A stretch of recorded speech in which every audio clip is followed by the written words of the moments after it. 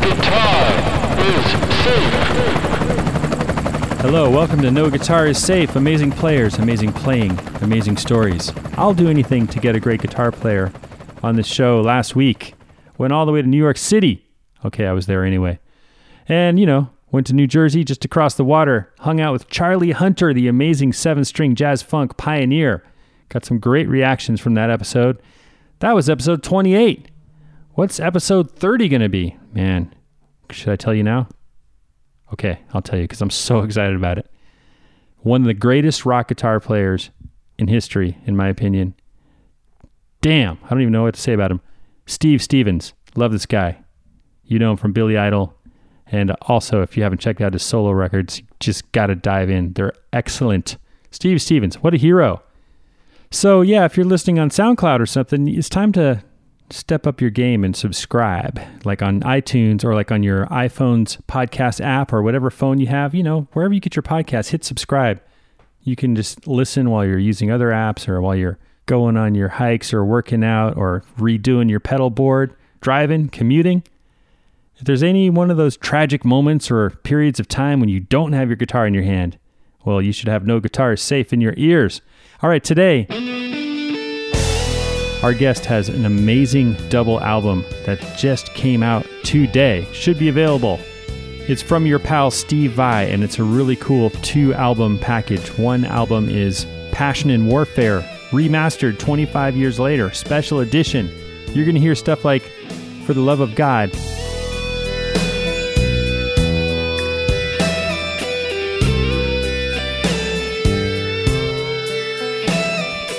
Passion and Warfare is what you call a high water mark in the history of instrumental guitar albums. At least that's what I said in the cover story.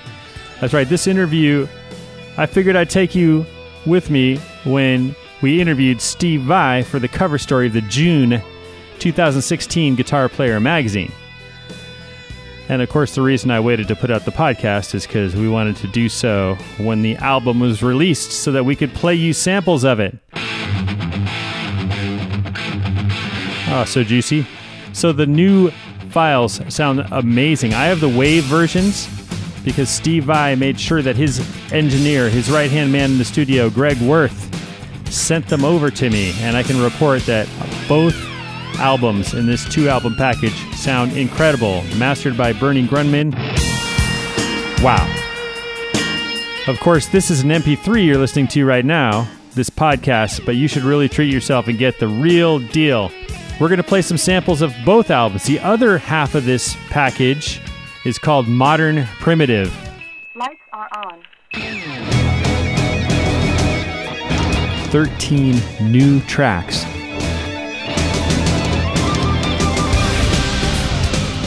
If you feel it is safe, proceed with caution.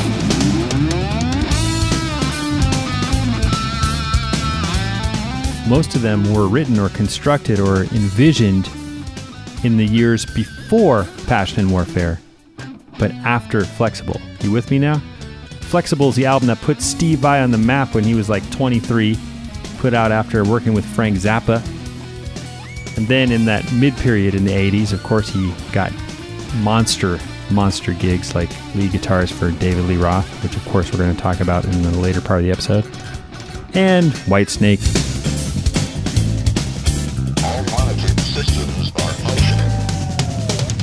But in that time, he also had all these songs, so now he finally went back and revisited them, often re-recording them from scratch, but still based on the demos that he had on his quote-unquote infinity shelf.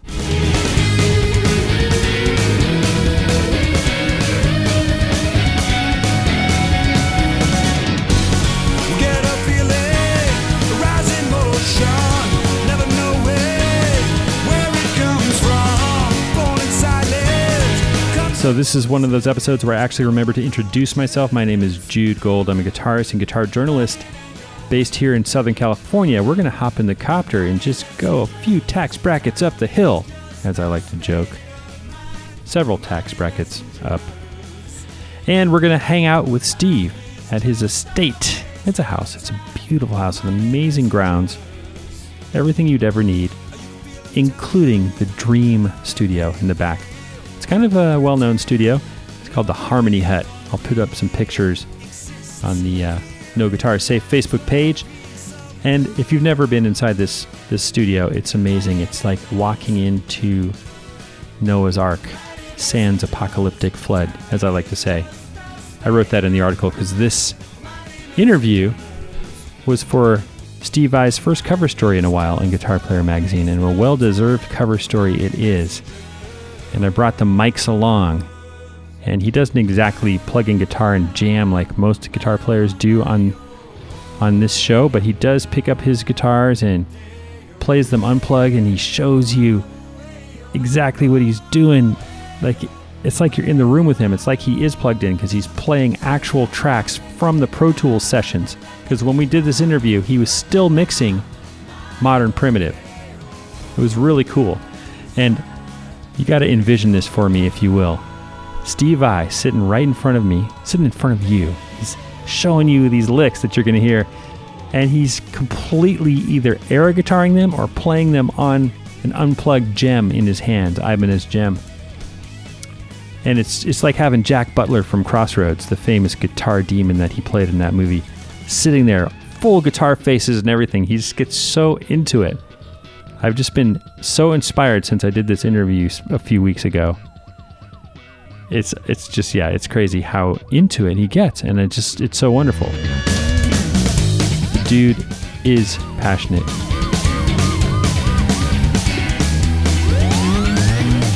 So yeah, quick thank yous to several people who made this particular episode happen, including Steve Vai's publicist Keith Hagen, set it all up, thanks.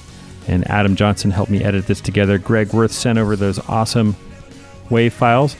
Sometimes, of course, I'm not actually playing album files. I'm just letting Steve hit the space bar on his Pro Tools session. So you kind of hear it coming through the room through this. I mean, if you're in there, those Oceanway monitors, which I describe in the article as each being as tall as Angus Young, which is probably accurate.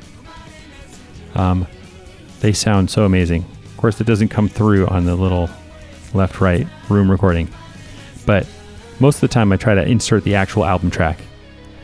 Other people, too, thank Andy Alt, great consultant friend of mine who's really a good friend of Steve Vai's, or at least works for him all the time, and has a really killer product called the Little Thunder. It's a humbucking pickup that is so smart. It adds incredible bass frequencies to your low strings, so you sound like a beast. I could play that thing all day.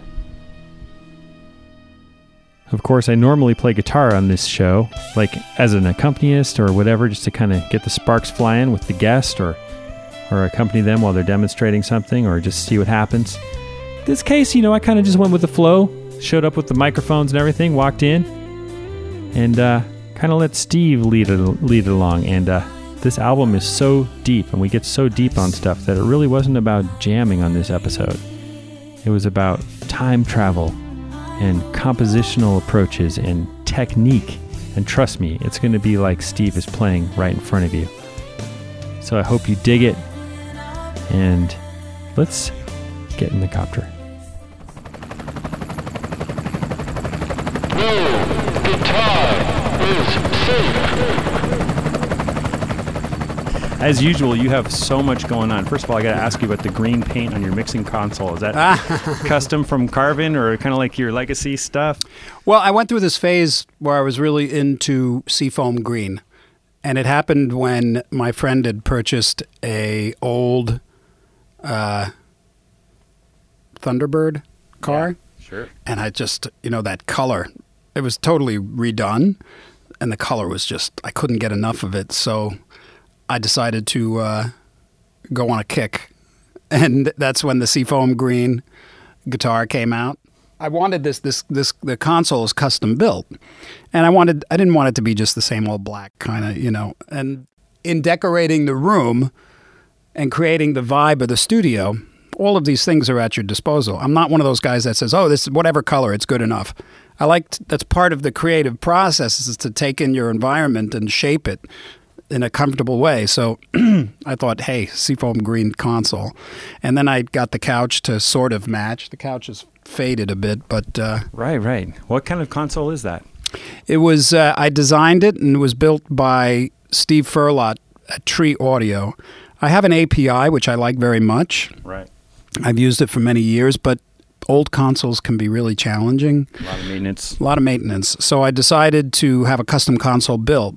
And there's two mic pre's that I really like. And one of them is the 500 series API, which API is, mic pre. And they're these modules. And what happened through the years is designers started incorporating this size module and building different kinds of modules that fit. It's so amazing because like these EQs were custom built for me. I designed them with Steve Furlot, and they're 4-band with 4 Qs and four sweeps, which is so rare. I think that might be the only real hand-built 4-band equalizers in the 500 series module. And then he made me these compressors. And these are API EQs. So I have the very best of, and it's a totally discrete Class A console because it's hand built. So I have my API mic pre's and I have the API EQ, which I like, but I also have all these other various compressors that are 500 series and EQs that you can fit in there because various companies make them. Beautiful. Actually, what I have in here is the BAE Neve type EQs and mic pre's. Yeah. They're really great. I've compared the old 1073s with these BAE, and the BAE just kick ass, man. They're really great. Can't say I've compared them all back to back. That's a nice little Pepsi challenge that you've been doing. Oh no, I go really forensic. Yeah, like I did 10 mic pre's and 10 EQs, all plugins. And for me, my taste, the API came out on top, and the BAE Neve style was second. But these here are incredible. These were all custom built for me by Steve Furlot, and they fit these modules. So really, and I had it designed so that all the EQs are down here because usually most the EQs are up here, which I don't really understand because you have to leave the listening window. Yeah, you got to reach tweak. over. Yeah, but I like how your thing has such a scoop on it. It goes. Yeah, because I wanted steep. I wanted the speakers to be at a certain height, and I didn't want to have to reach. Ooh, so can I take a photo of that? Sure. Spectacular. So today, I mean, it's always fascinating to me to meet an artist in the center of the universe. You found the center of the universe. Seems like this building, this hut, the Harmony Hut, and then within it, sitting right there with those EQs on that side, those on the other side at the right, and right in the middle, you got your Pro Tools window where you're working on the latest track that you're going to be adding to Modern Primitive, correct? Right. Which one are you working on right now? You're mixing it right here. I'm in the middle of mixing a song called No Pockets that originated way back around the Flexible days, and that's when I had the band The Classified.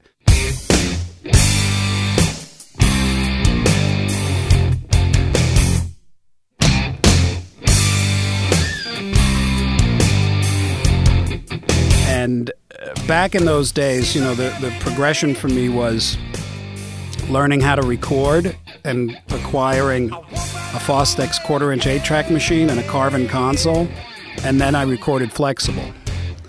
But shortly after that, I got some better gear. Like I got a 24-track 3M machine, and I just started going crazy, and I started recording, and I had that band, The Classified, and I wasn't, it was kind of just to enjoy playing songs. I never really had aspirations of making records and touring. I just wanted to play the guitar and write these crazy songs. Well, yeah, you would have to. I mean, everyone knows how disciplined you were, quote unquote, but you'd have to just want to do it, to do guitar 12 hours a day. That's the only way you ever do anything is if you want to do it. Discipline doesn't work. Right. I mean, of course, on one level, you have to apply your intention, but if you don't find any enjoyment in it, why do it? And if you do, how can you stop? Yeah. Why stop? So for me, it was always the fascination with hearing something in my head and not being able to play it, and then working on it, and then all of a sudden you can play it, and then recording and overdubbing and mixing, and it was always so fascinating to me. It's always been kind of a joyful playground, and everything. I never had back in those days, I didn't have great expectations. I didn't care. You know, I didn't have the idea of figuring out a way to record music and get it on the radio and get a record deal. It was just totally off my radar because I didn't want to deal with it. And I was actually in those days, there was something in me for some reason that had an apprehension about being famous. I was kind of scared in a way. I don't know. There was some fear. I think it was something that came from my childhood where somebody had said, famous people are crazy. You go insane if you become famous. So these things have a tendency to dig a little corner in your mind. So when I was living in Sylmar and doing Flexible, and then all that period after Flexible, there was just really just enjoying the day-to-day, every moment of the excitement of having a song in your head, working on it. So I started to record everything, but my recording chops really started to evolve. And my choice of the kind of music I wanted to record changed. So after Flexible, there was a period where I had the Classified, where I was writing a lot. We were playing songs, and I recorded some of them and just put them on the shelf. These songs always had a vision. It's sort of like if you're a writer. So if you have an idea for a book 35 years ago, and through the years, every now and then you go back to that idea and you're like, oh, God, I got to do that. I can't wait. You know, I'm going to do that. So these songs were sitting there. And then I moved on and started working on Passion and Warfare because everything had changed for me. I had evolved musically. My guitar playing evolved. You did like 6 years with David Lee Roth or something. Well, then I did Passion and Warfare. As I was doing Passion and Warfare, then the Dave Roth thing came in and the Whitesnake thing. So that kept getting put on the shelf. Right. Yeah. Well, I was supposed to release Passion and Warfare before Dave Roth. Gotcha. But then when I got in his band, it didn't make sense. Right. So, and then when I left Dave Roth, I finished Passion and Warfare and released that. But 30 years later, it was the 25th anniversary of Passion and Warfare. So I wanted to do something a little special, and I always had those songs on the shelf that I wanted to complete. Yeah. And the most interesting thing for me is going back and listening to them. On your infinity shelf? On my infinity shelf, yes. I like that. Yeah. Going back and listening to them, I just, I was very Zappa influenced at the time. Right.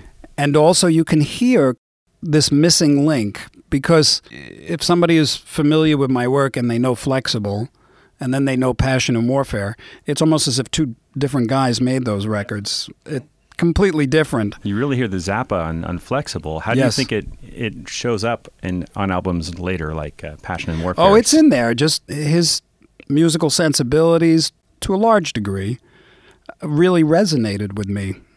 His ability to incorporate composition and fast little notes and odd time signatures. I just loved all that stuff. Other people were doing it, but not quite as melodically or creatively or harmonically interesting or rhythmically interesting as Frank. So really, I was really absorbed in his music. But if, like I say, you listen to Flexible and Passion and Warfare, it's like two different people.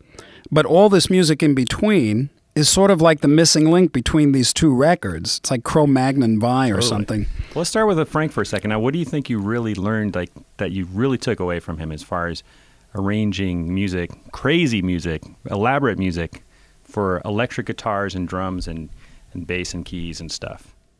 That you can do it if you want. Before that, you had a little doubt?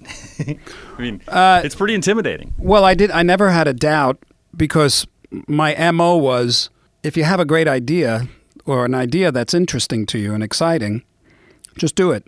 And that's what I learned from Frank because that was his whole MO. He didn't let anything stop him, really. I mean, practically. He never expected somebody to do it for him, and he never made excuses. Even if you have to make up new notation marks for the score, that's really fun. It's expanding. You're completely raising the bar every time you do it. You're raising your own bar. I've got the tracks you sent me. You sent me 6 of them on the There's phone. actually 7 because one of them is 2 tracks, Mighty Messengers, So you're that I could send you to mix. Right. I've got Oh, about okay. 13 tracks. Oh, okay, cool. Well, I was thinking But maybe... the tracks themselves, are songs that I performed with the Classified back in the day that never were recorded, that I'm recording now, or there's stuff that I recorded then that I'm completing now. Well, you know what? I think listeners and readers of the magazine would love to hear some specific information about some of these songs. I was thinking maybe we start with Bop, because Yeah. that kind of reminds me of some of the Little Green Men kind of Zappa era Yeah. influence.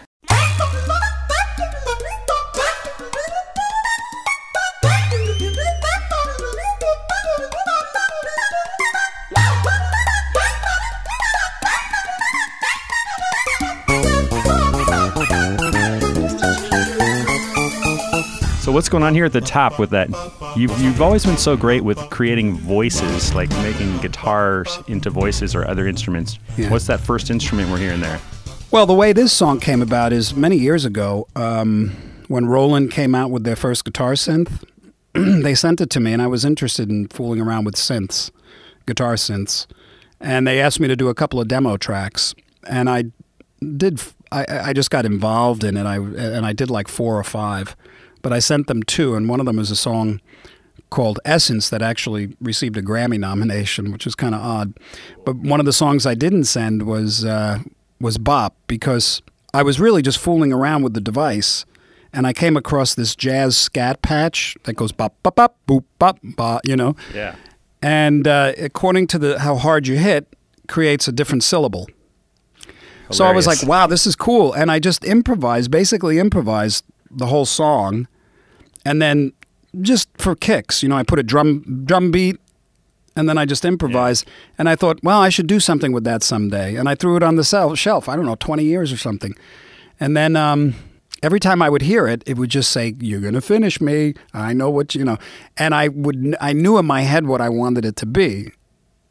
So for this record, that's what I did. I took So you had it on the Fostex tape or something?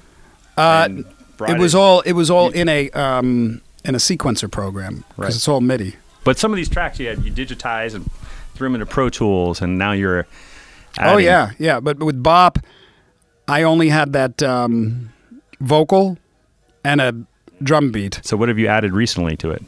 Everything. The first thing I added was I needed a bass, and I couldn't. I didn't want to play it, and I didn't want to program it, and I needed something really special. And I came across this absolutely incredible female Indian bassist named Mohini Day. Have you heard of her? Now I have. She is a savant, man. She is as much of a contender as anybody ever.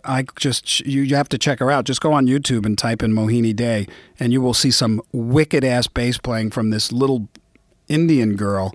And So cool. I just sent her the track, and she sent me back 2 versions in like a night. Wow, I was going to say it probably took weeks. No, she did it like after a gig one night in her hotel room, and one was slap and one was with the fingers.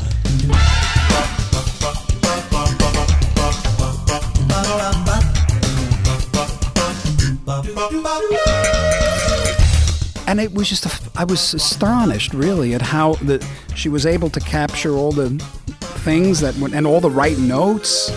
That song is really crazy. It's amazing. And it's then very, I built everything else on top of it. And it just reminds me in places of like when you took the Close Encounters theme on Little Green Man. Yeah. And just that's like a object lesson, a tour de force of musical arranging. The way you took those 5 notes and arrange it so many different ways. There's ways that I'm using those notes in that whole sequence that you're not even hearing. Yeah, it's like the more you listen to it, the more you think you might hear some of it. But, So much of it is built on that.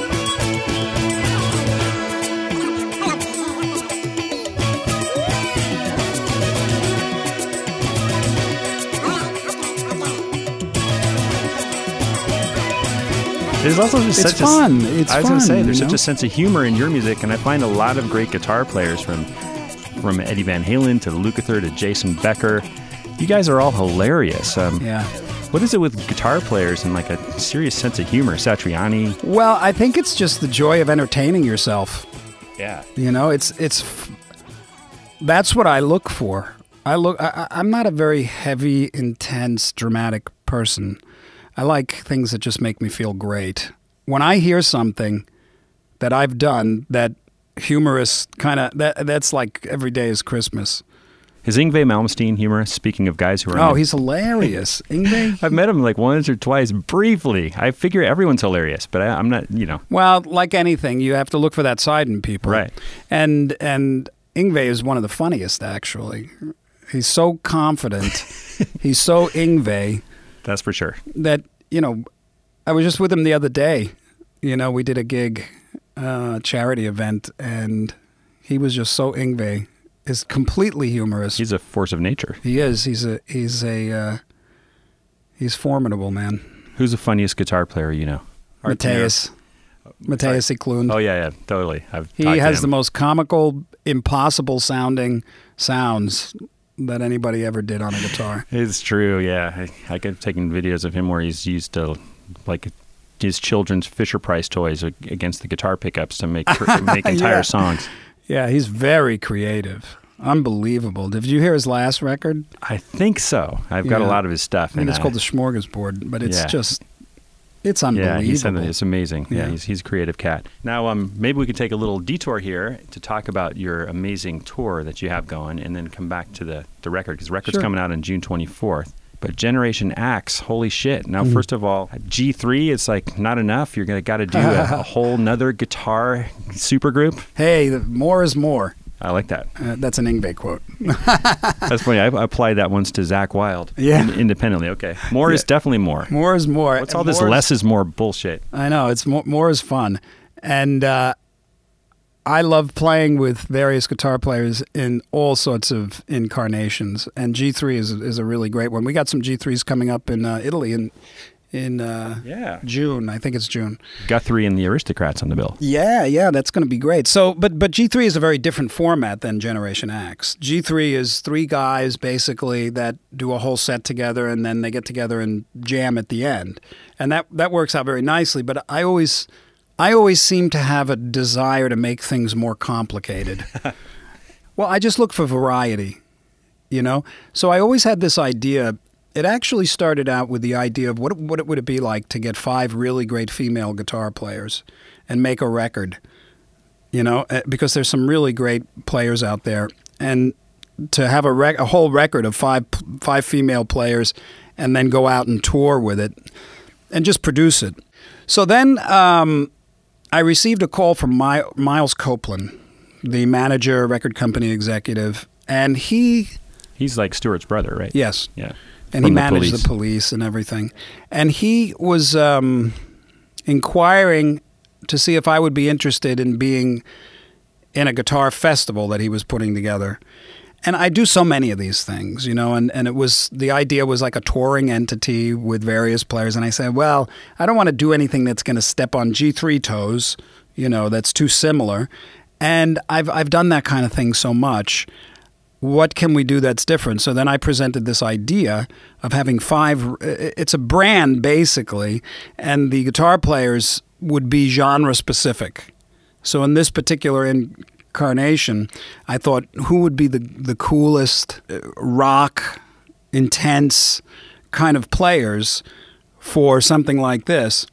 Because in my mind, everybody has their show and they have their songs, but coming together as a cohesive unit, as an ensemble of 5 guitar players, is very different. It's different than anything I've ever done, and it's different than anything I've ever seen or heard, because with these kinds of players, with all the sustain and distortion and chops that they have, the challenge is to create something that has an organic harmony to it. Do you understand what I'm saying? I mean, if you have 5 distorted guitars and you're doing these wild melody lines, you know, and arrangements. That could go 2 different directions. Yeah, it can go various ways. For instance, I just did a 5 guitar part arrangement of Bohemian Rhapsody. Fantastic. Yeah, and it is just, I got every single voice. So are you guys going to play that? We're going to try. I did it and I sent all the parts out to everybody, but it's the kind of thing where you really flesh things out in rehearsal. But the concept was to just imagine Bohemian Rhapsody with 5 guitars. To me, that's like... No, I'm with you. I used to take the Bach chorales and record all 4 parts with a lead guitar tone. Isn't there just something beautiful about guitars and harmony? Yeah. So imagine 5. Fantastic. So there's not really necessarily going to be solo sets? Yes, there is. So that's the majority of the show to us. Yeah, I mean, I can talk about what the plan is, but it can change. Right. So right now, before we get into rehearsal, what I'm kind of putting out there is that, we all come out blazing on a couple of tracks, and then each guy would do a solo set for about 15, 20 minutes. And then within it, one guy would come out and perform the final song with the previous guy, and then it'd be seamless. Sweet. So there's no downtime, really.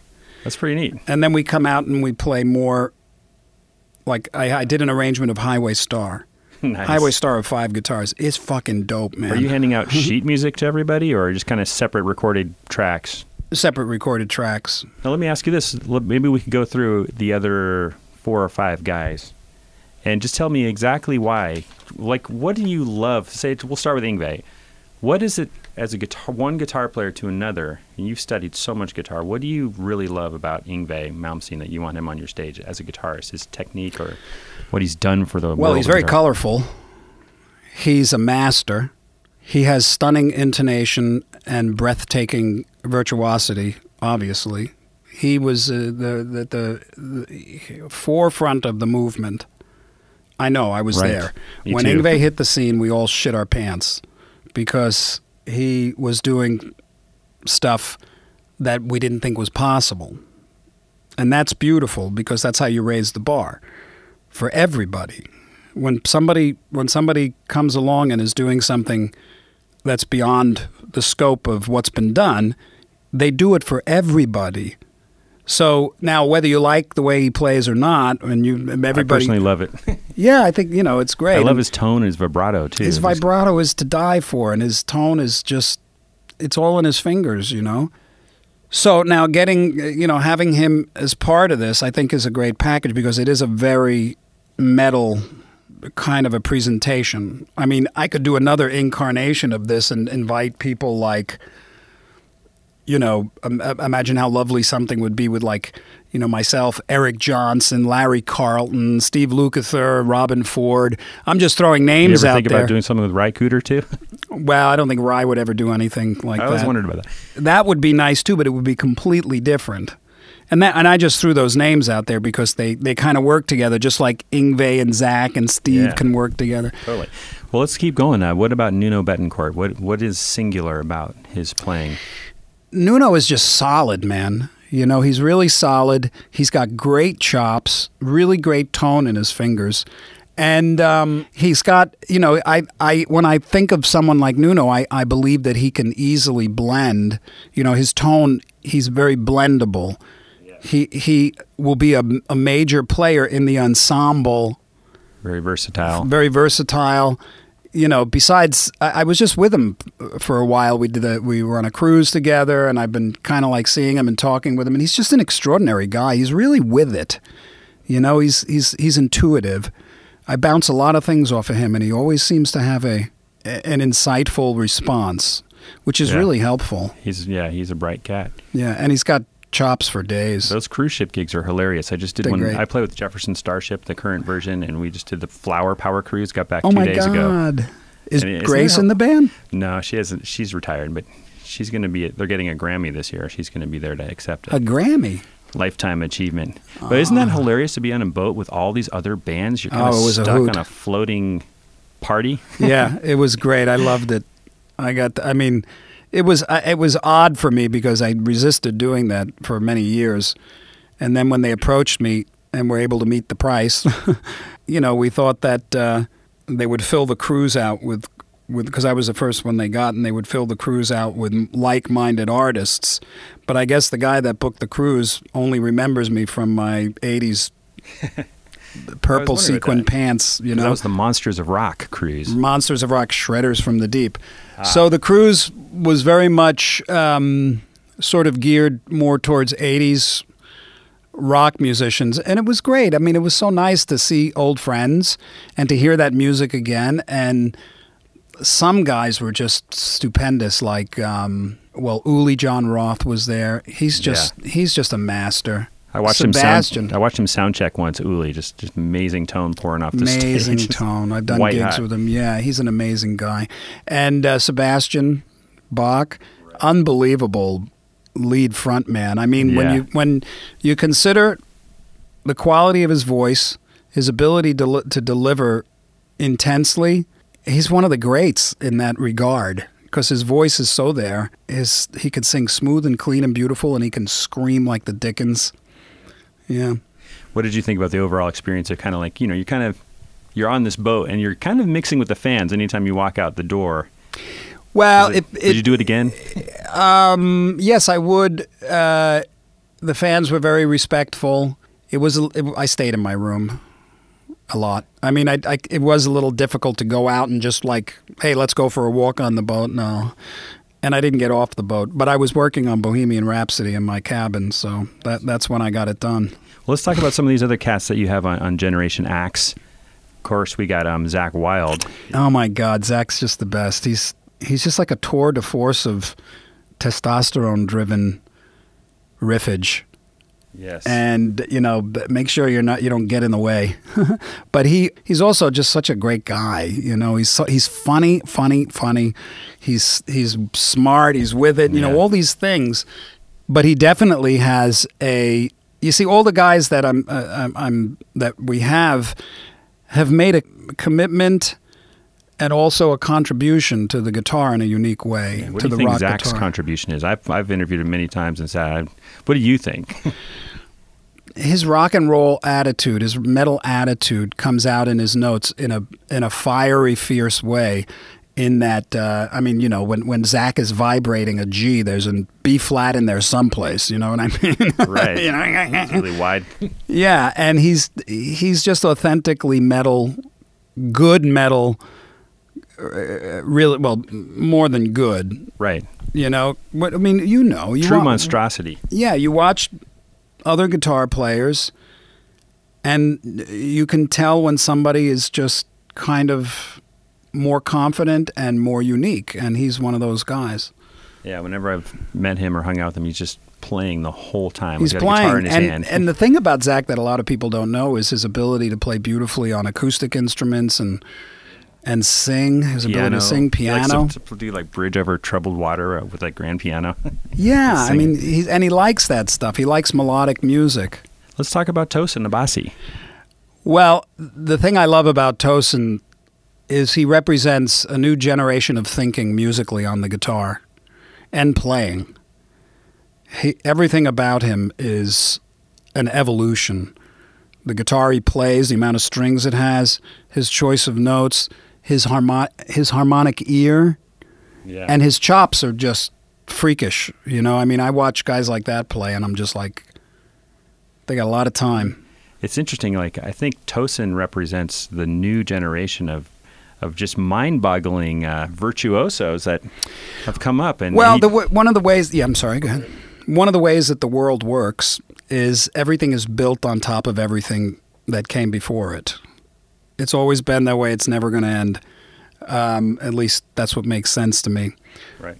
And you can see that in your own life, and you can see it in your own creative aspirations and your own creative output. So when someone like Tosin comes along, he's coming into the world just like we did with certain things on the radar.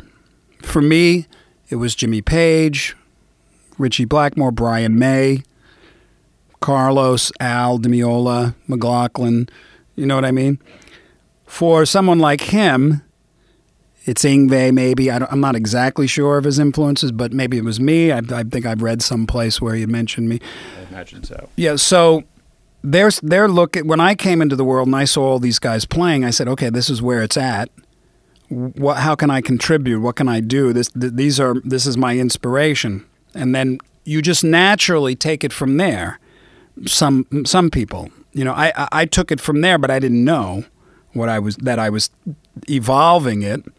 And to even say that I've evolved it from my heroes is not quite right, because there's elements and an aura and a personality in their playing that I could never evolve, obviously, because it's them. You don't evolve somebody else. You evolve yourself, but you take into account what's on your radar. So Tosin came into the world with stuff on his radar that was completely different than my generation of players.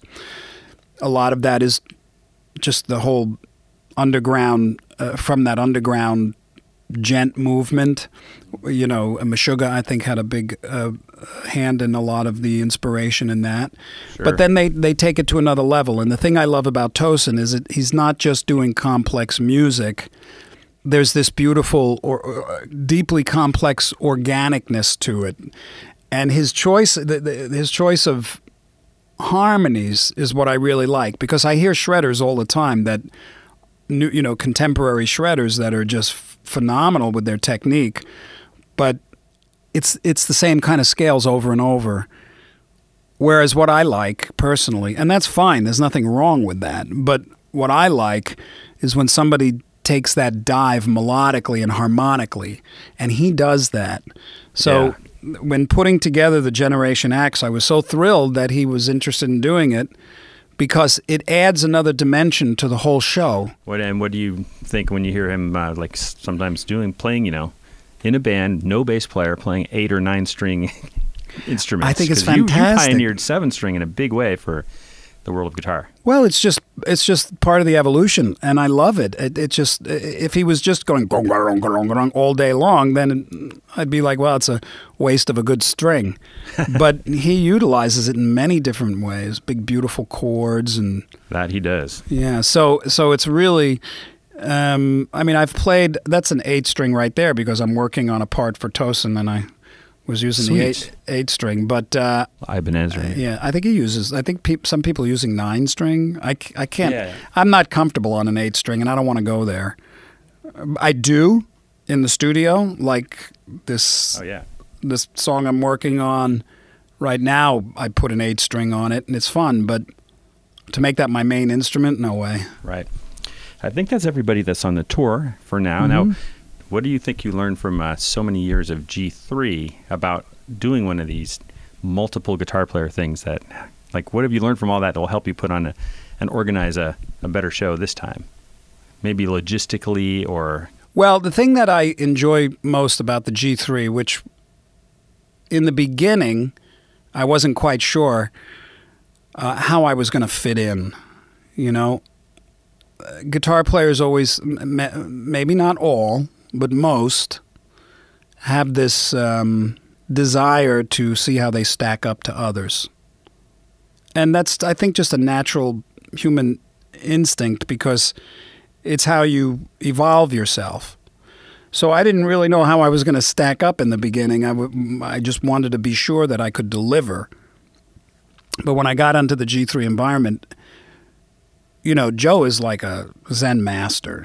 He really knows how to offer space, and that's what made it so nice. Everybody had their space and they can do whatever they want. And then in the jams, you are forced to raise your own bar, because if you got Satriani to the right of you and Eric Johnson or John Petrucci or Yngwie or any of the great players, they're there because of their unique contribution, and they're feeling the same way you do. How do I fit in, and how can I contribute on a really powerful ensemble level? And the last thing you want to do is compete with what they do, because they're masters at what they do.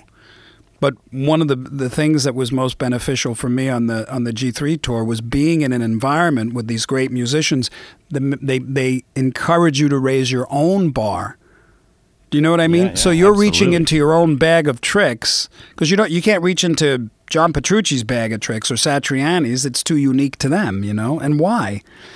So that's what I got out of it. It was, one of the things. And Joe's leadership was, just really it was powerful but transparent, meaning you never get he never acted like he was a leader of sorts. Right. Yeah. You know? He's a very humble guy. Very humble. It's interesting to hear you say that you were wondering, a little hesitantly before the first time, would I fit in? Because that's what everyone I've ever talked to who's done the tours, like Luca Thur or other players, that they all say that it's a little nerve-wracking the first time they're going on the G3 tour to start the show or whatever and step out there. But they all say it was an amazing, fulfilling It was amazing. experience. I mean, I one of the things that all of the Gs that I've worked with have is fierce confidence in themselves. That's so cool. you wonder how you're going to fit in, but doesn't take up the majority of your focus. Right. The majority of your focus is, I can't wait to get out there and kick ass Exactly. There you go. with other great players. Well, maybe we could go back to Modern Primitive and listen to another one of these really cool tracks. As Thank I you. type in my code in my phone here. Let's check out And We Are One. That's an interesting one. Your work, you've got the great sustain on that solo.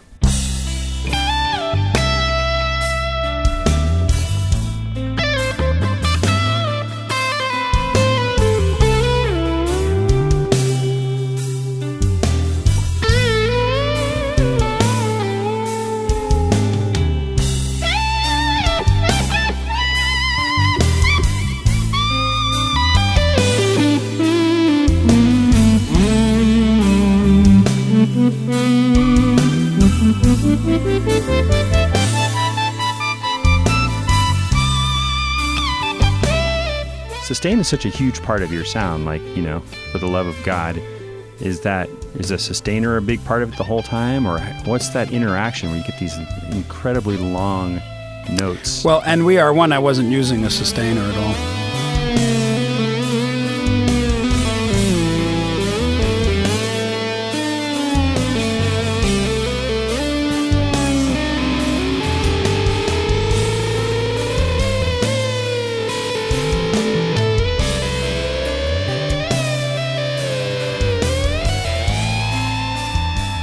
What was the magical chemistry for that sustain on that? You will it.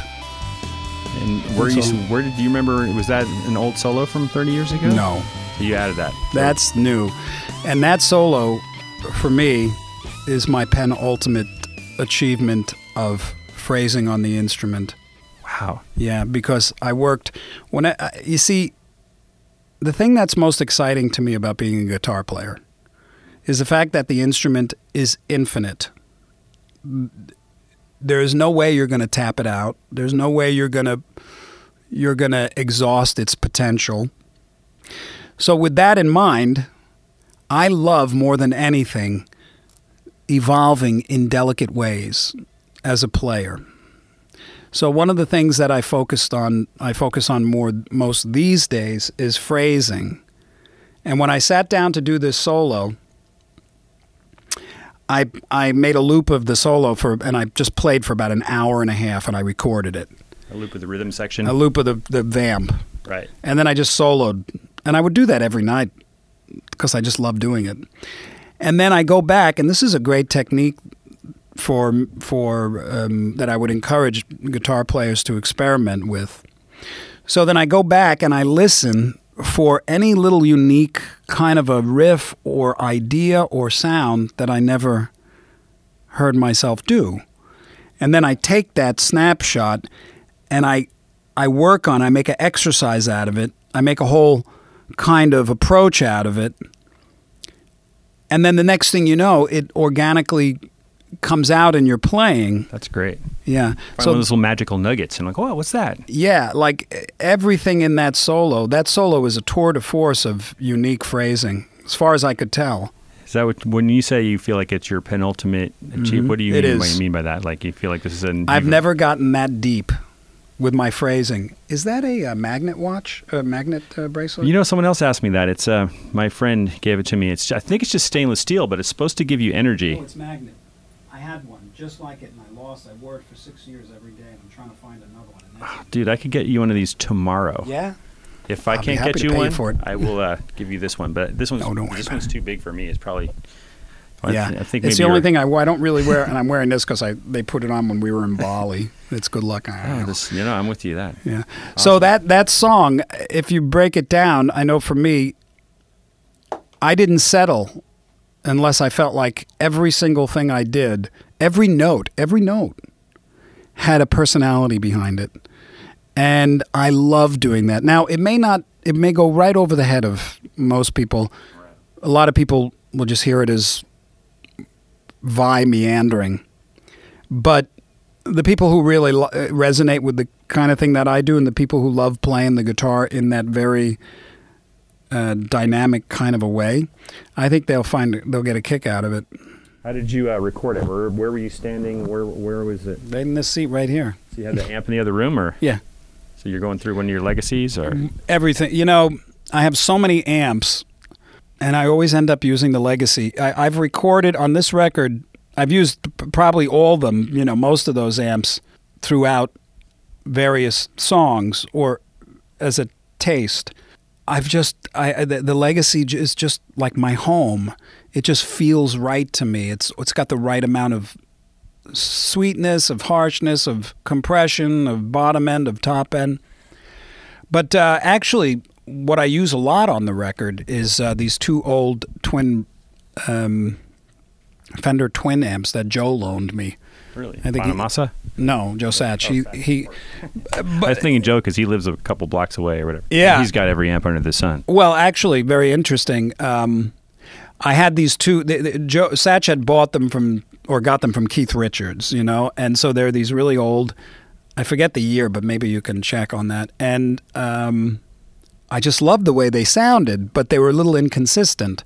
So I thought I'd love to take one of these on tour just to fill out a little bit of the sound of the Legacy, because sometimes I use 2-3 amps, But I didn't want to go and buy one of those old amps and drag it around. So people started telling me, I started looking into who makes amps that are very consistent, that are similar to the old twins. And who do you ask? Joe Bonamassa. Right. He's the guy. He's deep into that stuff. So I Trying to guess what company did he recommend? Victoria. Boom. Yeah. Same time. Yep. I played one of those in New York, like a little Princeton copy. It was a beautiful amp. I've Yeah, been a fan of he their said, amps. because I had a lot of different suggestions from various friends and players, but when I called him, he said, "Look, I have all those amps. This is the one. Call this guy at Victoria, have him make the amp for you." So I did, and I have it in there, and I used it a lot on the record, along with Joe's, with Satriani's twins. For this song, that solo that maybe you're going to play, were you overdriving the amps with something, like throwing something? Okay, in front of them? what I do is I usually I set up the amps that I like, and it's usually a combination of tones with various amps, and I always record a DI, and then when I listen back, I hear what's missing in the tone, and I reamp through another amplifier. And what I've discovered I did most on this was reamp anything that I didn't use the Legacy on, because the Legacy is just the amp for me. But like with something like this, And We Are One,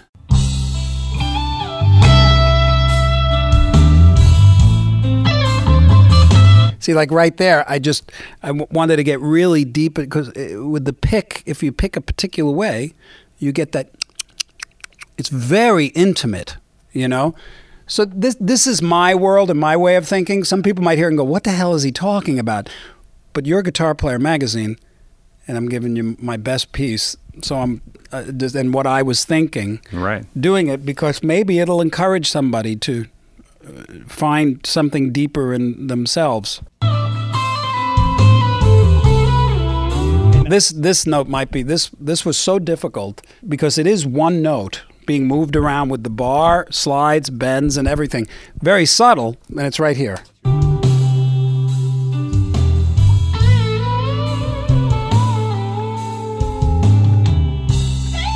That. Dude, that was Yeah. like a slide note. Yeah, but I love that. Like a violinist mixed with Yeah. great slide. And player. then this here, just so interesting.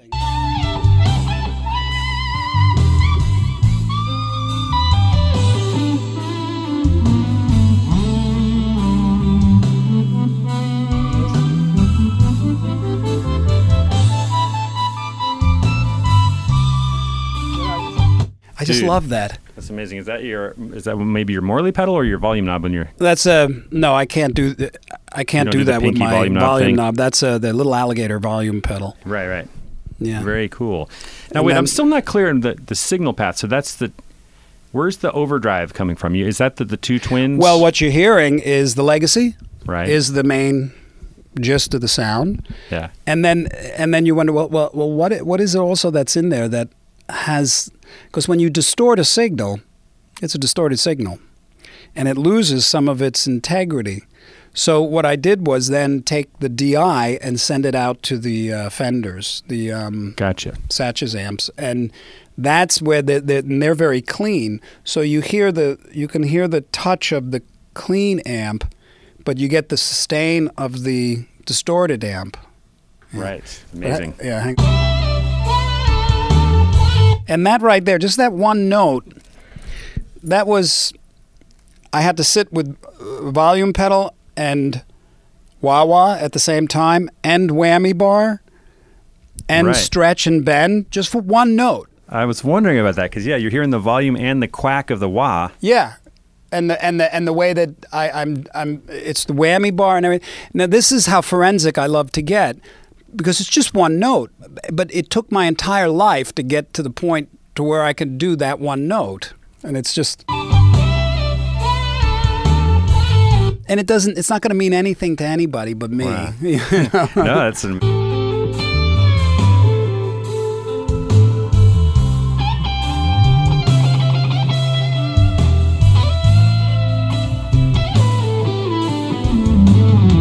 See, it's all just very, very Yeah. melodic. And then this next thing coming up, and you're probably going to edit all this out, and that's fine. But only if you want me to. I think so it's, you could use whatever you no. want.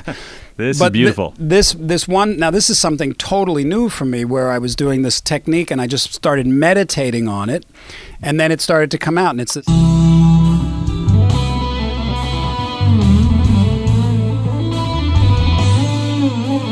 It's all bar and fingers.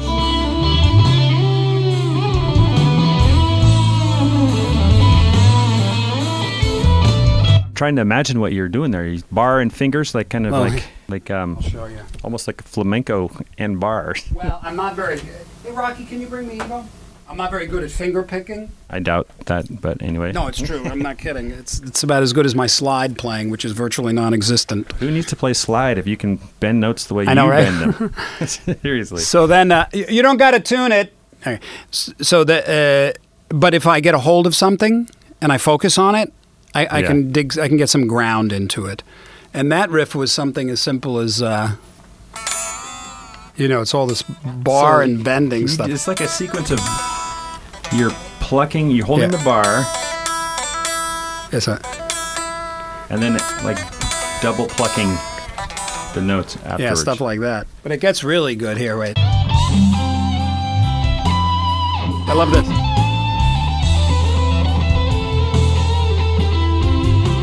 Now this part here is really cool. It's all harmonics with the bar. So it's like,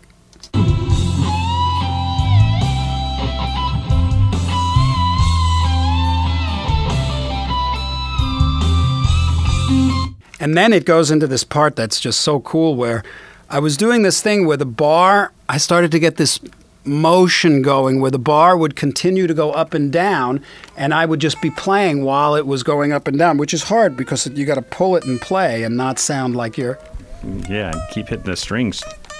and keep hitting the strings and then let it resolve. It has to resolve on a note so it just does it, so it doesn't sound seasick. Right. So check it Well, out.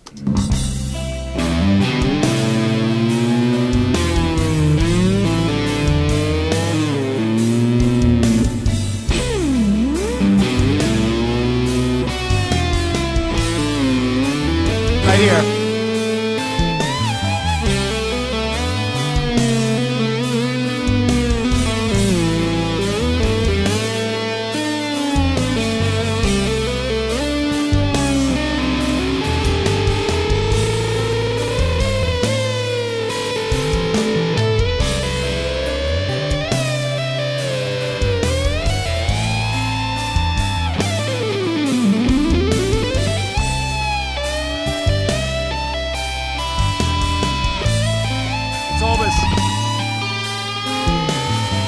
love that one.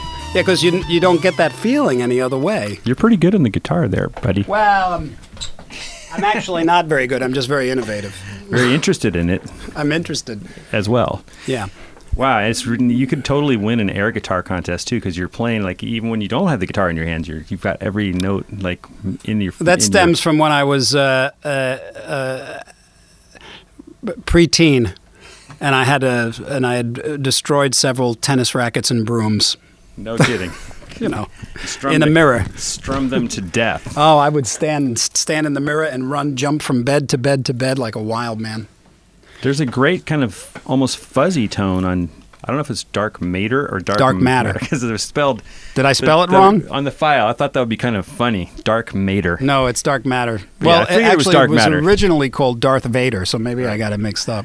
Now, dark matter Yeah. is interesting because you hear all that bending stuff, and there's no whammy bar involved at all.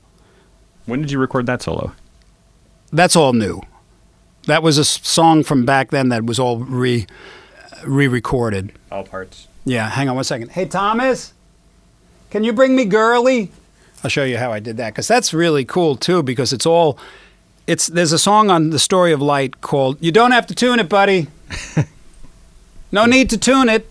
No need to tune it. Is Thomas, he's your famous tech. I've met him many times. Does he just always here or what? Is he No. getting ready for the tour? No, he's helping me because I'm leaving for Dubai tomorrow. Thank you, buddy. Awesome. What are you doing in Dubai? I was wondering. Hey, Thomas, how's it going? We met before, Jude. Yeah. You actually text for us when I played with Brendan Small at the Roxy. Yeah, that's right. And I was like, oh my God, Thomas is my tech for a night. Oh, wow. How do you like that? And that was the shit. Young at heart. I'm going to Dubai to speak at a YPO convention. I'm giving a lecture. Dark Matter was fun because on The Story of Light, there's a song called Gravity Storm. And it... Yeah. And the whole thing has got these half-step bends and... I love that. I was listening to that thinking, that's such a weird sound, but you made it into a musical thing.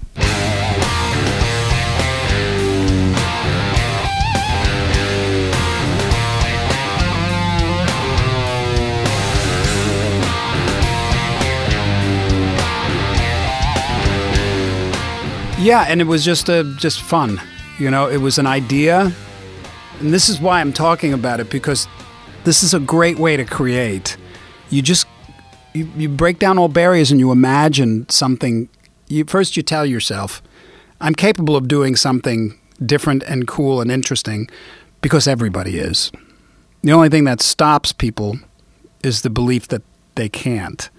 But you can, of course. That's what you're here for, from one perspective. So, Very good. So when I conceived of something like Gravity Storm, it just started out. It just came out, But there was a flavor in it. There was a feeling in it that just was kind of had a interesting vibe, and that was that pull, So I thought, what if I write a whole song that has all these pulls in it, so the song continually feels like it's going, and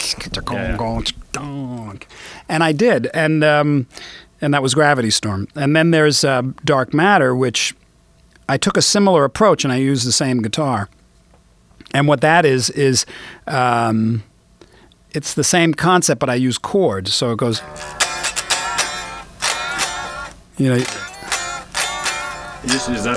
Those are just fretting hand bends. You're not actually bending the chord with the bar.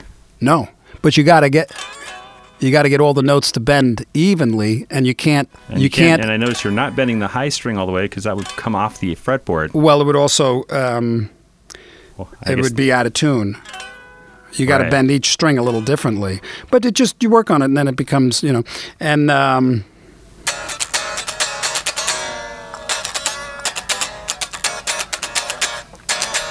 That's really cool. You totally fooled me. I totally thought that was there's pulling no up bar, on the bar. No bar at all.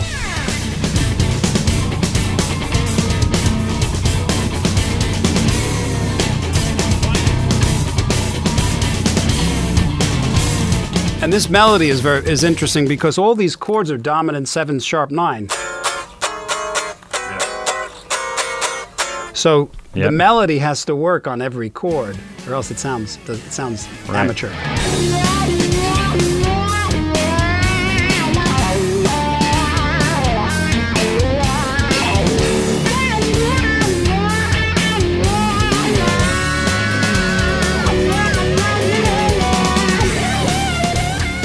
So You're that using melody, the good old Hendrix Sharp 9 version, which is very bendable. yes, yeah, it's very. Matter of fact, this when I first wrote this song, I thought this is a little Hendrixy. Maybe Hey. I shouldn't. That's never been a bad adjective, Hendrixy.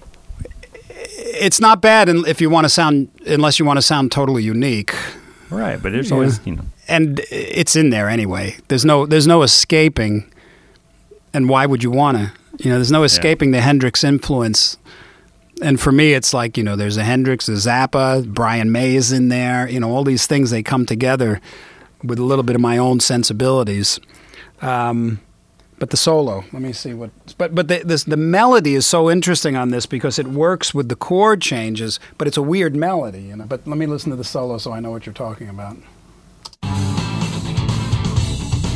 And this, I love this. That's so this nasty rhythm funk. section because I wanted to get that feeling, but so what I did was, if you listen, it's very awkward in that some of the bars have like one extra eighth note to give you that.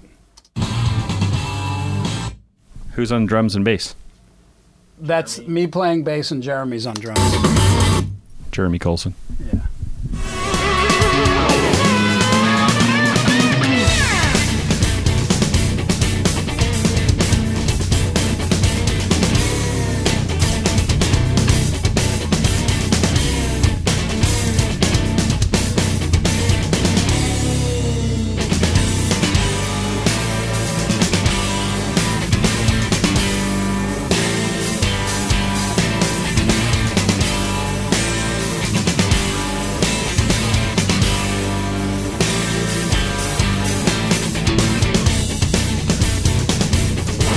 It just has extra beats here and there to give it that pull. I love it, man. I love that.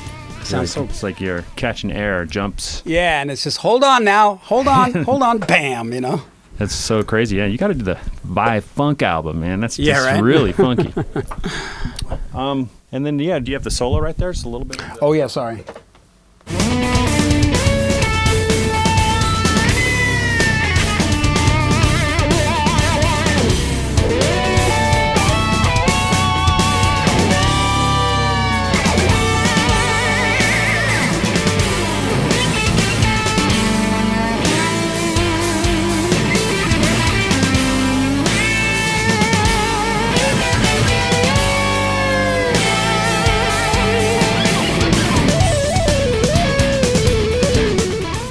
Love it. Thank you. And this part, well, that's what that is I was fooling around with a fuzz face because they are gnarly.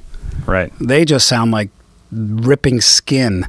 What audio skin would sound like if it was ripping. So that's and I use it quite often on the record. You can hear it. It sounds like the guitar is breaking up, or it's not quite. It's like oversaturated. Which is, I love it, especially this breakdown section.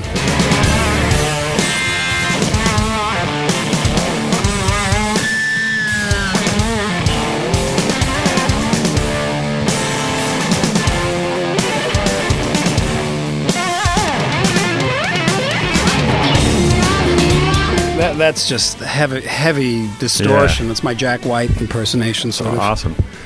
Now, is that what are you running that pedal into, the fuzz face? That, I believe now that I think that's the Victoria, because the Legacy is a broader sounding amp, and I wanted it to be very pointy and clean, but completely overdriven to the point where it's almost like the batteries are giving out or something. Melting. When did you write that song? That's one of the ones that wasn't necessarily written back 30 years ago. I needed something that when I listened to the record, when I gathered all the material, it was so Cro-Magnon by. There wasn't anything that had It was Jurassic period. Yeah. So I wrote that one song, this one, for the record, but I had it kicking around for, 5 years. It's almost like a bonus track or something. It's like a bonus track. It doesn't sound like the rest of the record. It did. Well, I was assuming that it was kind of old school because it's not that old school, but that's maybe where the old school comes in, is the use of those really old pedals. So Now, as far as Passion and Warfare, how did you approach the remastering? What did you think it need now that you listened to it 25 years later? How did you spice up the mixes? That was already a huge sounding record. Yeah, and it sounded much better before CDs came out, because when I made that record, there were no CDs really. There was just cassettes and records. So it was a straight analog path through all of the best hand-built gear.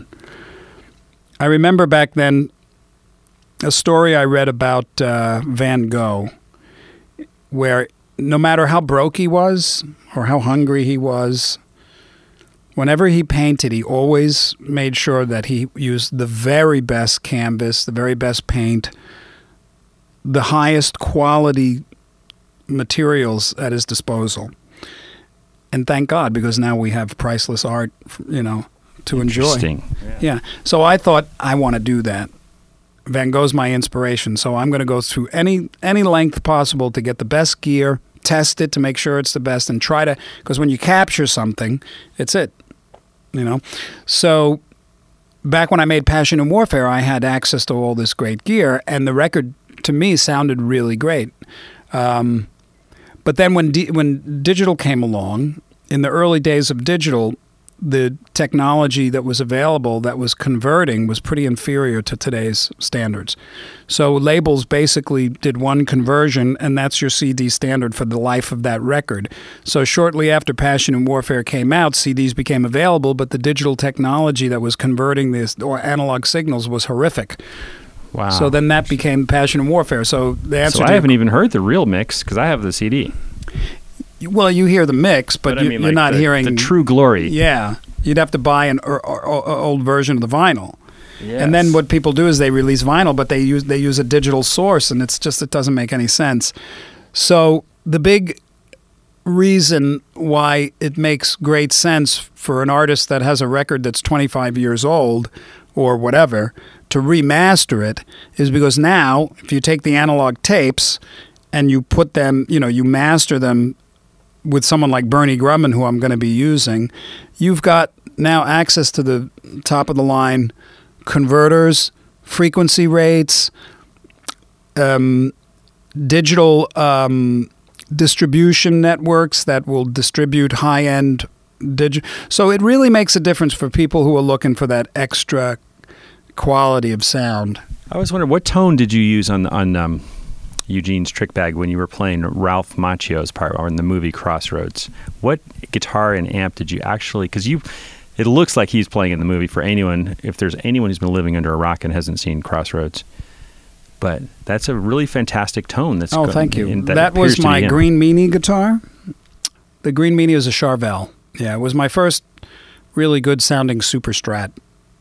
Yeah. And I got it when I was in Alcatraz from Grover Jackson. Cool. It's in a museum right now. And I used it on Eat 'em and Smile and the First Dave thing, and I also used it on Crossroads.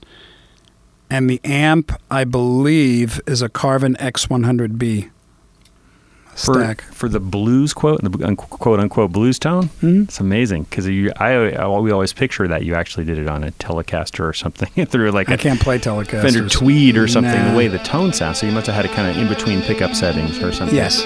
I didn't own any other amps back then.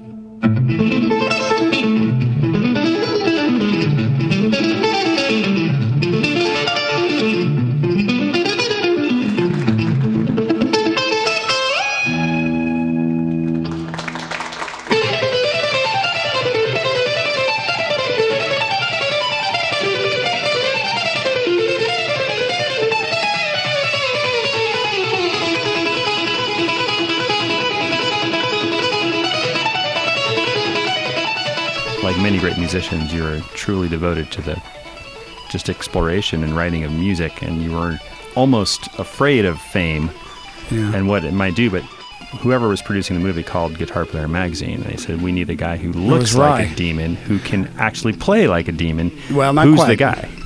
What did they say? They said, Ry Cooder called Guitar Player Magazine and said, I'm scoring this film, and I need some new, the new hotshot guitar player.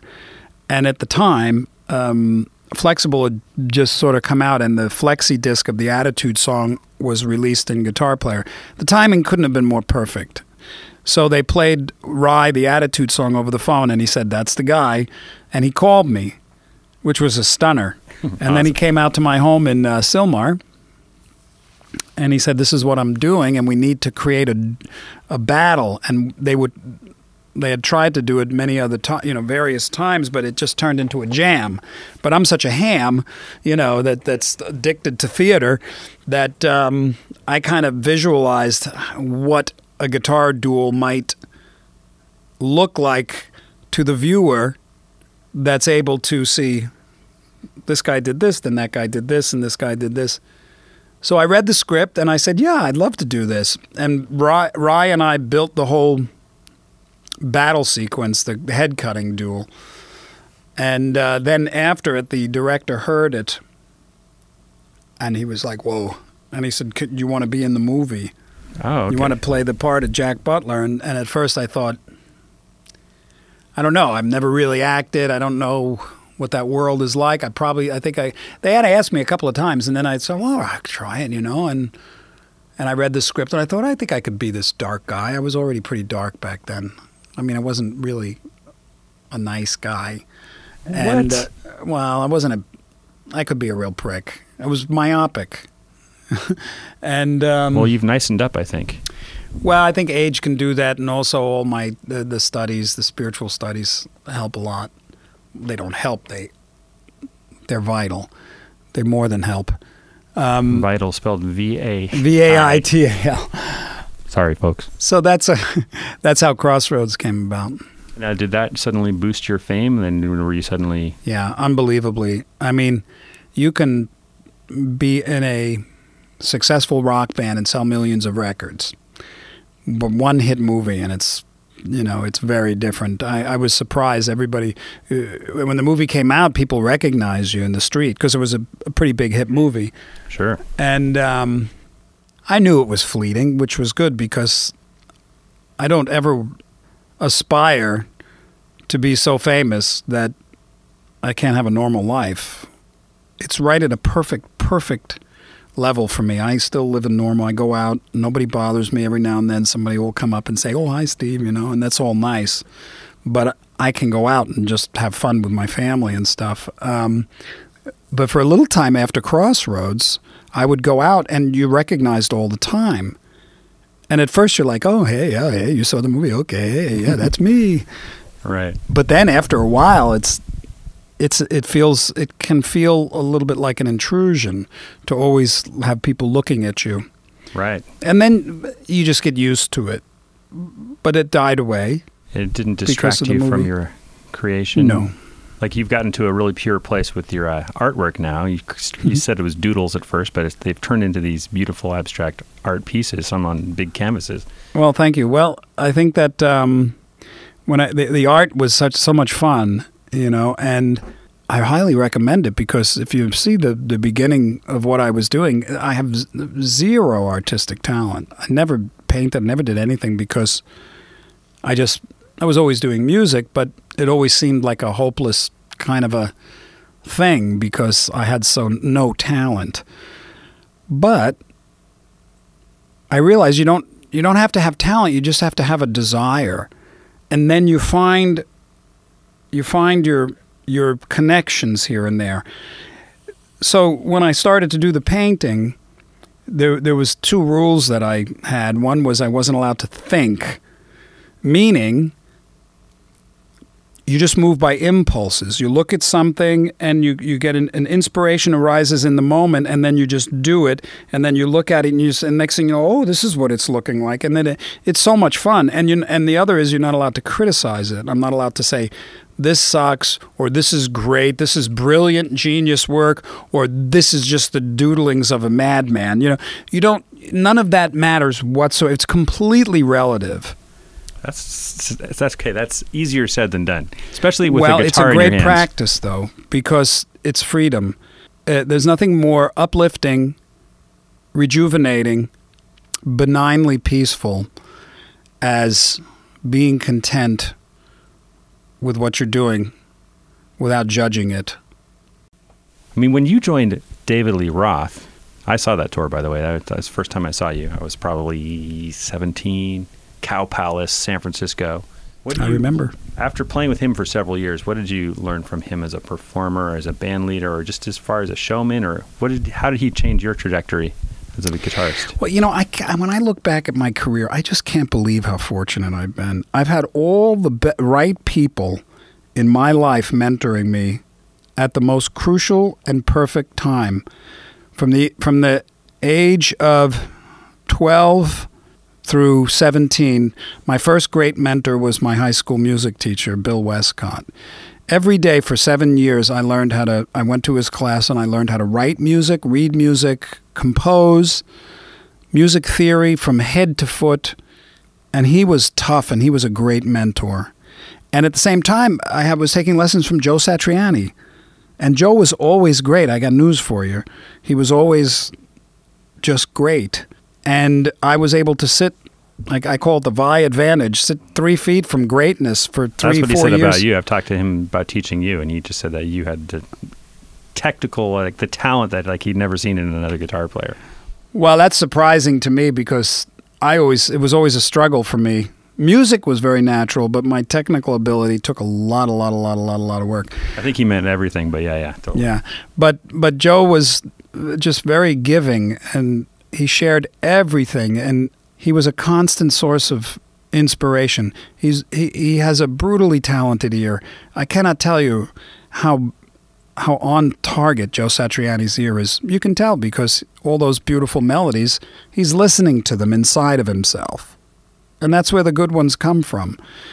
So the thing that I picked up most from Joe probably was that every time he put his fingers on that instrument, no matter what he was doing, whatever came out sounded like beautiful music, even if it was just a scale. There was always he always honored the instrument, and there was a fierce delicacy. I know that sounds like a contradiction, but that's you can see it. And he had it when he was 15. And he was my teacher. So that was my second great mentor. And the third one was Frank. No way to quantify everything I learned from him. And my fourth was David Lee Roth, because Dave came out of the chute with, chutzpah and charisma. And when he was the rock star David Lee Roth back in the day, or even, to a great degree now, he was just oozing with confidence and intensity. Nobody knows how intense that guy is unless you're working, with him. And he worked very, very hard with me, because I was just this naive, awkward, gawky kind of a performer, musician. I was with Frank, but with Frank it was all about playing all the right notes, and there was no audience. It was all Frank. But with Gotcha. Dave, you have to be able to reach the guy 20,000 people back, and he was a great mentor for that. I mean, can you imagine all these incredible ingredients that I've had? Yeah. I should be better. What did he show you? Well, he just, on many levels with Dave, it was just business. There was certain ways, but to navigate in dealing with the press, he's a master. In being on stage and moving and being a effective performer, Yeah. he was a master. We worked on that. He would watch me move. He would critique it.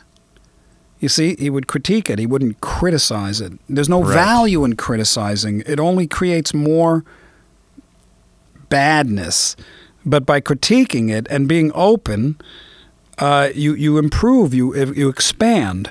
So the way that I would move, he worked with me on that, and I was like just a noodle. I looked like an upside down question mark with hair, and he kicked my ass. He hired the leading female bodybuilder in the world, Kate Baxter, I think that was her name, and he taught me how to work out, and he dragged my wimpy ass to the gym every 3 out of 4 days, doing these intense workouts, like intense. And that helped me develop more of a healthy perspective on my body and my physicality. And I needed that because I didn't have that with Frank. I was in terrible, terrible, terrible shape. I almost didn't make it through the Frank tours, But Wow. with Dave, It was like, Yeah. he got me in shape. So Teach you how to kickbox? Not quite. he Yeah. did. Yeah, he did. Yeah. Well, cool. He hired a guy, and we were kickboxing. We You did a and- lot of things together. You and Ingve can battle it out on the boat then, because he's known for his kicks. Oh, is he Not a on the boat. kickboxer? On the tour. No, Oh, you mean just on stage? he just does those metal kicks that are just epic. Yeah, they are Yeah. epic. Yeah, and kicks But his picks and He stuff. kicks his picks, and it's funny because Yeah, I started kicking my pick at his show just for kicks. there you go. Oh, I wanted to just before you go, just go over the rig that you're going to be bringing on Generation Axe tour. Mhm. Obviously 2 legacies probably on running. 2 legacies. My Axe Effects, which I use for effects. A couple of stomp boxes. Same old, nothing too. Well, you got like the whammy pedal and the I got Bad Horsey. I got the whammy pedal. Gemini. The Gemini. I still use the Gemini. I love that. Little alligator. Well, actually, the Axe Effects has a built-in volume. So for simplicity, I just Right, because it's I on use that. It's on the controller, the Axe Effects Yeah. control board, Mhm. MPC, whatever. Mhm. I know this, but and I swap around between Bad Horsey and the Dunlop Waz. It's according to the gig. cool. Right. What kind of strings are you? Ernie Ball. Ernie Ball forever. Well, Ernie Ball for many, many years now, but in the earlier days I used different strings, whatever I could afford. Are you DiMarzio cables or what do you- Everything's DiMarzio. I've hung Yeah. with DiMarzio a few times. Larry's a great guy. All these people, I've had such He long... gave me a bunch of these cables. Yeah, those are really good cables. Yeah, really stylish. Very too. expensive. And Larry is a connoisseur of fine things. Just what he did with his pickup brand is one thing, but he's constantly looking for the very best solution. I love that about guys like him and Sterling Ball. No matter how many other things they may have going on, there's always a deep interest in the expansion of their product in a practical, accessible way. And Larry just doesn't let up until it's exactly the way he wants it, because he can. Well, And that's when you get those cables. And you know what is so beautiful about Larry is he's an incredible photographer. Yeah. You I know? Totally.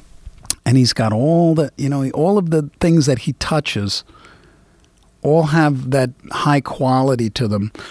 He And shoots he's all a you f- guys. Yeah, and he's a foodie. Yep. I've been Whenever lucky he's in enough town, to, we go to the coolest restaurants, and he knows the best dishes, and he's like best buddies with all of the best chefs in Hollywood. It's such a great, fun guy. Yeah, he's a classy dude, man. I've Yeah. had a couple of great meals with him. Let's see. You're running this. Do you think you'll have the Victoria on the side too, maybe, or? Yes, I think. Well, not on the Generation Axe tour, because there's just too much. Too many amps on stage? Yeah, too much stuff going on already. So I'm trying to keep it as simple as possible, and it'll be 2 cabinets, 2 heads, and a pedal board. And you run stereo. You don't do the wet, dry, wet thing. You do I never could understand that. You just have the kind of going wet through the stereo through the 2 cabinets, the 2 amps, like choruses and reverbs. The moment for me at least, the moment you split it and you've got dry on one side and wet on the other, I just don't get that. Right. Because as soon as you put a mic in front of it, what's the sound man going to do? Is he going to pan them both in the middle? It's not stereo, really. Well, and is he going to pan them left and right? Then you've got the guitar over here and the effects over there. You're not, it's... What about wet on the 2 outsides and dry in the middle? Then it's created, for me, it's creating an imbalance. It's creating the potential for somebody to screw up the mix once it leaves your hands. Exactly. You got to be and really, not be what you want. So when you're mixing everything and it's coming out stereo, and if you want to put the effect on one side and the dry on the other, because that's what maybe the song calls for, then you can do that. Or if you want it to be stereo with all the delay, with delay only on one side, or chorus on the other, or a big fat stereo chorus, both sides going like this, with delay coming out in stereo. I have one instruction to the sound man: pan it hard left and right, and that's it. Yep. And then, I'm going to let you go, but I have one other question. When you were at Berkeley, I think you were there with a mutual friend of mine, and we all just love this guy so much in the East Bay, San Francisco Bay Area, across the bridge.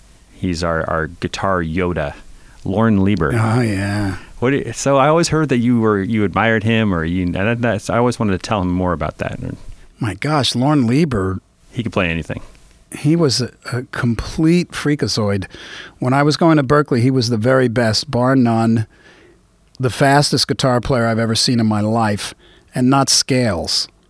This guy is almost like a savant, like a genius, because he would write a scale, he would create a synthetic scale out of any notes he wanted, and within an hour he would know all the chords all around the entire neck, and the riffs he could play shred. He was the first shredder that I know, real shredder.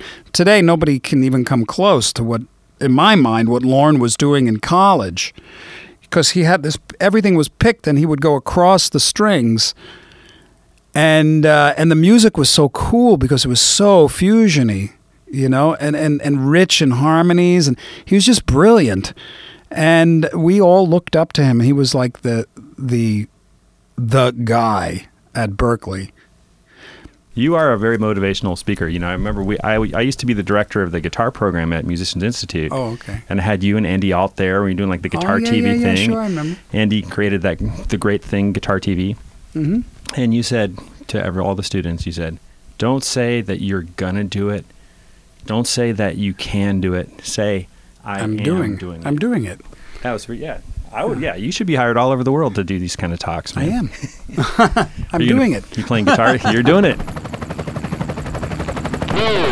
Guitar is safe.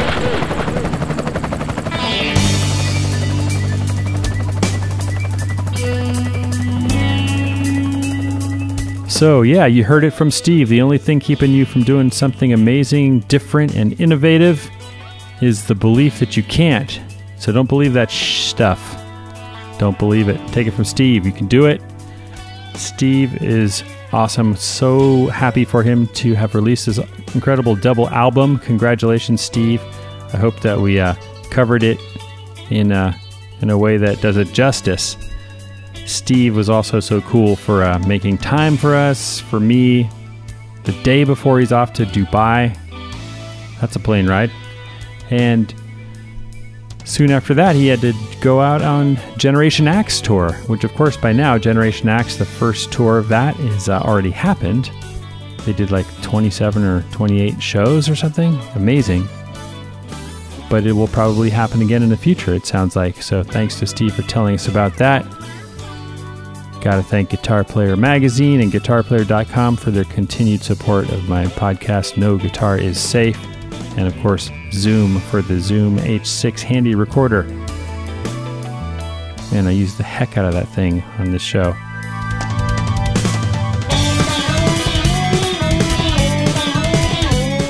You know what? Let's thank Joe Satriani one more time, too, because he's friends with Steve Vai, and his vibe was definitely felt on this episode. But also because he stepped up to the plate to be our guinea pig, to be the first guest ever on this show, and we really appreciate it. So in the words of Joe Satriani on that show, to quote him and his music teacher, was that Westcott? I think that was Westcott. Keep it alive till you're 95.